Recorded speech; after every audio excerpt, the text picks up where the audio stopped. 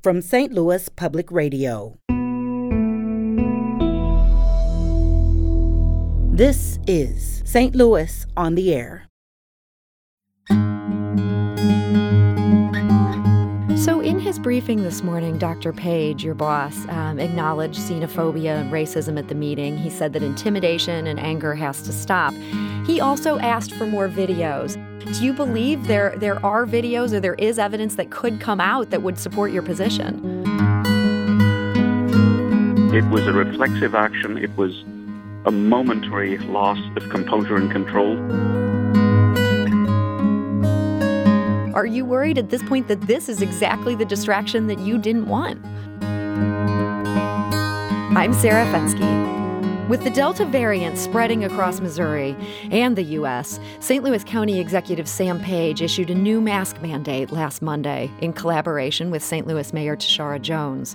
Their mandate was ahead of most other government entities in the country, although many have since followed as the CDC altered its guidance to encourage masks even for vaccinated residents in areas with high case counts. But Tuesday brought bitter pushback from the St. Louis County Council. Public Health Director Dr. Faisal Khan ended up in the hot seat and also making national headlines. In a 2-page letter to Council Chairwoman Rita Hurd-Days, he said he'd been harassed, quote, shoulder bumped and pushed, and subject to racial slurs by the crowd. And he joins us today to explain what happened and discuss the fallout from his allegations. So, Dr. Faisal Khan, thank you for joining us. It's a pleasure, sir. So many St. Louisans read your letter and were horrified. Let's talk about some of the more incendiary allegations in it. What are some of the remarks you heard while you were making your presentation? I would rather not repeat that language. Sure, and I should say I'd rather not hear that language either, but what was sort of the tenor of what you heard people saying? It was angry, hateful invectives, and I'm sure it came from a very tiny sliver of the crowd.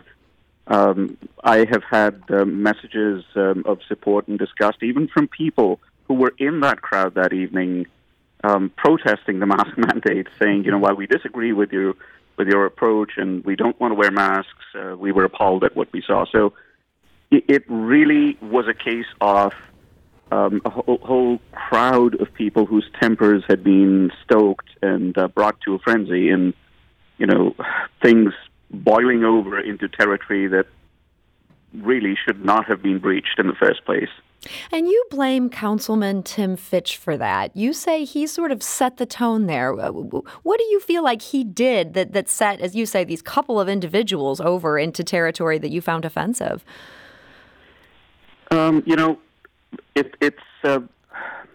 It's not even about personalities. And let me say this very clearly. What people might not know is that I have known and had the pleasure of working with Colonel Fitch. I instinctively still call him Colonel Fitch. When he was police chief, he was just the most friendly, most supportive individual. We worked together on a variety of issues. And this was an unfortunate event in which regardless of the position you take, regardless of the way you want to vote, etc., once the temperature of a crowd of people has been ratcheted up all the way to 100, it's not going to come down to 0 just because the deliberative body is ready to move on to the next subject. Mm-hmm. It's going to spill over, and some individuals are going to lose control of their tempers. And when the evening has been spent vilifying, a public official trying to explain the rationale behind public health policy, things will get said and done that should never have happened. My greatest regret is that the decorum in that almost sacred chamber was allowed to deteriorate to a point that it happened. And it should never have gotten to that point. Much has been made of, one particular council member. That was never my intention. That was never the issue here. I have the utmost respect for Colonel Fitch, regardless of which side of the policy aisle he may belong to, because as a public official and a public health official, I know he understands that we serve everybody, regardless of their political affiliations or their beliefs about freedom or constitutional amendments, etc. That is never a consideration for us. So Dr. Khan, I have to say, this is just a very different tone than what's in your letter. I mean, in that tone, you do kind of come after Councilman Tim Fitch. I mean, the only reason I brought him up is he's kind of front and center in this letter. Have you had a bit of a change of heart about the way you called him out in this letter? I stand by the contents of that letter. What happened on Tuesday night was truly unfortunate. The intentions may not have been malicious, but the way it played out was absolutely unacceptable and disgusting, because this is not the only contentious issue that I'm sure the council will ever have to deal with, or for which they will have public officials called forth to explain the rationale for a particular decision or approach. And so when things get out of control, bad things are likely to happen. And it had, I am sure, a bone-chilling effect on the multitude of public servants and public officials in St. Louis County whose job it is to interact with the council and present themselves to explain things. So Dr. Khan, we've been talking a bit about what happened inside that meeting. I want to talk about your exit from the meeting. This is in that same letter. You said you stand behind that letter. You write, quote, "I tried to leave the chamber, but was confronted by several people who were in the aisle. On more than one occasion, I was shoulder bumped and pushed. As I approached the exit and immediately outside the chambers, I became surrounded by the crowd in close quarters, where members of the crowd yelled at me, calling me," and then you detail a few of these racial slurs. You also describe in the next paragraph, quote, "being physically assaulted." Now, Dr. Khan, there's video of your exit from the room, and I don't see any shoulder bumps or pushes, as you allege in this letter. And the new video emerged last night of your interactions in the hallway, and nothing matches what you describe in this letter. Why is that?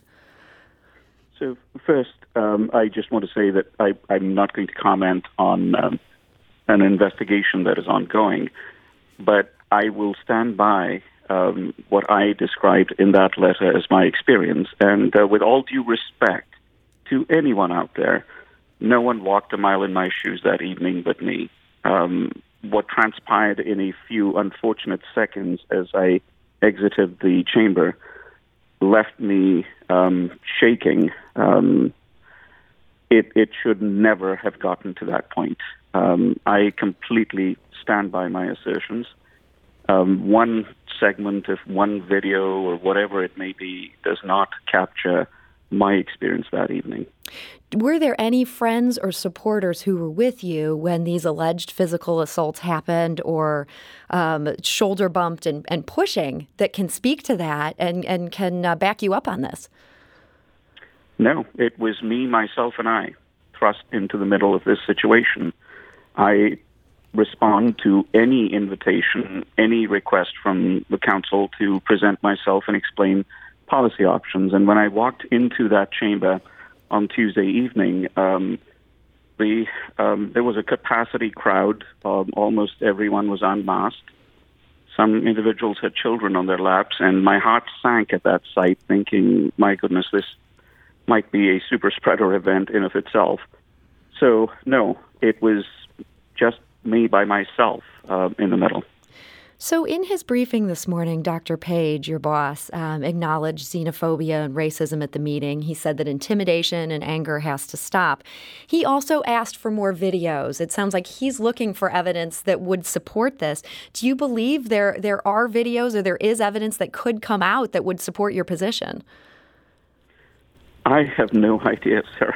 I wasn't paying attention to who had a cell phone and who didn't, and my emphasis after that jarring experience was to make my way out and just extricate myself and get home. That was it.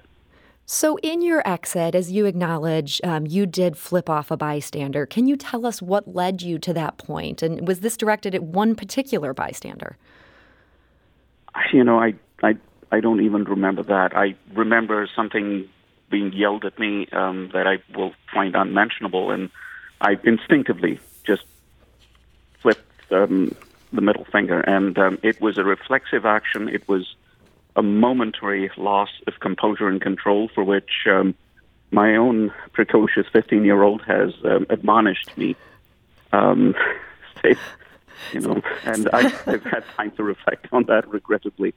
So, Dr. Khan, when you wrote this letter, you said that you don't regret it because you were faced with the racist vitriol from Councilman Fitch that he'd privately and publicly stoked against you since your appointment. Do you now have some regrets after talking to your teen? Now, what I said in the letter was I don't apologize for it. I obviously regret losing my composure. That should not have happened. But it was one of those most human of reflexive actions, and I will leave it at that. My own family has admonished me about not answering an insult with an insult and simply choosing to walk away, and I've learned that lesson from it.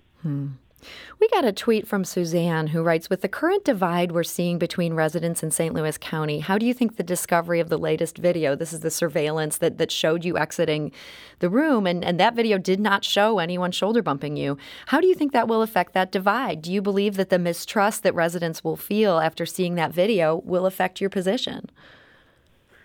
I hope it does not change people's views about the imminent threat posed by the virus.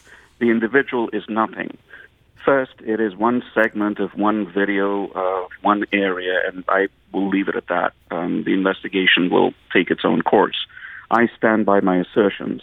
But the important thing to remember is that we are here to serve everybody. The virus does not discriminate. It does not believe. It does not care what your political affiliations are, which segment of which video you believe.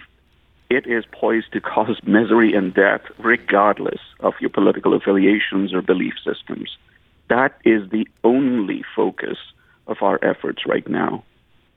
And you said you were worried going into this meeting that this meeting could become a super spreader event. We now know that someone at that meeting did have COVID-19. The city health department has come forward and said that their contract tracing has revealed that. Does that hit home for you why you believe masks are necessary? I wish, Sarah, I had the luxury of sitting here and saying, I told you so, as tempted as I was when I found out. But I am filled with sadness and worry at what might happen to the health and well-being of everybody who was there. Our job as public health is to take care of everyone, and this was my greatest worry. As I mentioned, my heart sank a little as I waited for my turn to be called up and looked over the crowd. Everybody was unmasked. Everybody was talking to each other. People were angry. Some had children on their laps. Some were clearly in the older age group. And as an epidemiologist and public health official, that was my greatest fear. So now you want everyone who attended that meeting, even people who are fully vaccinated, to complete a 14-day quarantine, which would be the next 9 days here. The latest from the CDC, they're not yet saying that vaccinated people have to quarantine unless they have symptoms. Why are you asking that of public officials and other people who were at that meeting to do that quarantine, even if they're vaccinated? So the lead agency on that is the City of St. Louis Department of Public Health, the Department of Health, beg your pardon, and Dr. Fred Eccles, the acting health director there, and his team issued those instructions. They deliberately chose to err on the side of caution and go above and beyond just the bare minimum recommendations the CDC puts out. Keep in mind that the CDC's advice is guidelines and broad recommendations. They leave it up to local health officials to determine their particular situation on ground so as not to stymie their efforts. So, I, along with so many others, are quarantining at home, essentially, following the advice provided by the city of St. Louis. So you're doing this yourself? I was advised to, along with other individuals, and that's exactly what I'm doing. Is this in some ways, this advice to stay home, I mean, this kind of keeps us from having a similar thing at the next meeting. This basically guarantees that if you testify again, it has to be virtual. Do you feel more comfortable with that at this point? The advice put out had nothing to do with what happens at county council or whether or not somebody shows up, etc. My own comfort level leads me to believe that if I am asked to appear or explain something, I would prefer to do it via a video link, especially during the course of the quarantine period, but perhaps afterwards as well. I regret most of all, as I've already said, the loss of decorum and the loss of control within that chamber on Tuesday night. That should never be allowed to happen. We should be able to have a mutually respectful and controlled conversation and an exchange of knowledge rather than an exchange of ignorance. No public servant, no public official who is called upon to testify or explain things should be subjected to any verbal abuse or the kind of invective that I experienced this past Tuesday. I have to ask, you had this job previously and you returned to it in the middle of a pandemic, even as there have been all these headlines about public health directors being subject to this kind of abuse. What made you want to come back? I have questioned my sanity a couple of times on that note, but here is what motivated me. First, public service, in particular public health, is a calling in life. It's not just a job. I moved back to St. Louis, leaving a very lucrative job in the private sector with a much higher monetary compensation because this is a mission in life. It's not a job. And I needed to be in the heat of battle, helping my community as a proud St. Louisan fight this pandemic and to help my colleagues at the Department of Public Health fight this pandemic, period. And I would not do things any differently. So, Dr. Khan, you're doing that, and you're here, and you're implementing things like this mask mandate. But now you find yourself caught up. I mean, this letter seems to have set off some events where now there's going to be an investigation. You asked for an investigation into this, and people are calling for videos. People are analyzing these videos like the Zapruder film. Are you worried at this point that this is exactly the distraction that you didn't want? It is unfortunate that the back and forth nonsense that we seem to have inculcated and incorporated into our national discourse is likely to cause some degree of distraction. That was never my intention. I was asking that the events of Tuesday evening be examined and investigated so that it never happens again. And two, that the loss of decorum and control never happen again, period. The part about, being distracted is something that is very real. And my intention is to keep my team and my focus, frankly, firmly on fighting the pandemic. Things will, with the investigation, will take their own time and in their own course. To everybody listening, our message is, please set that aside because guess what? The virus is not going to wait for any investigation to be completed. It continues to infect people in the St. Louis region. It continues to create the potential for more misery and more death. That is what our focus needs to be on. Well, Dr. Faisal Khan, thank you so much for joining us today. Thank you, Sarah. As always, it's a pleasure. St. Louis on the Air is a production of St. Louis Public Radio. Understanding starts here.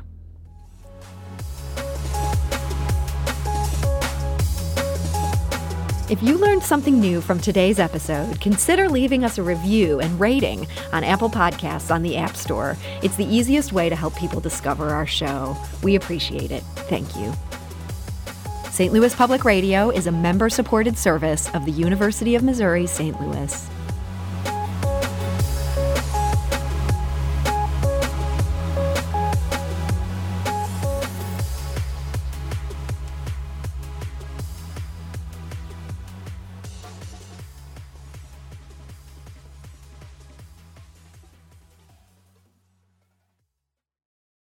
Support comes from Missouri Forest Products Association, committed to sustainable and sound conservation of the state's forests, which support more than 41,000 Missouri jobs, resulting in a $10 billion industry. Choosewood.com.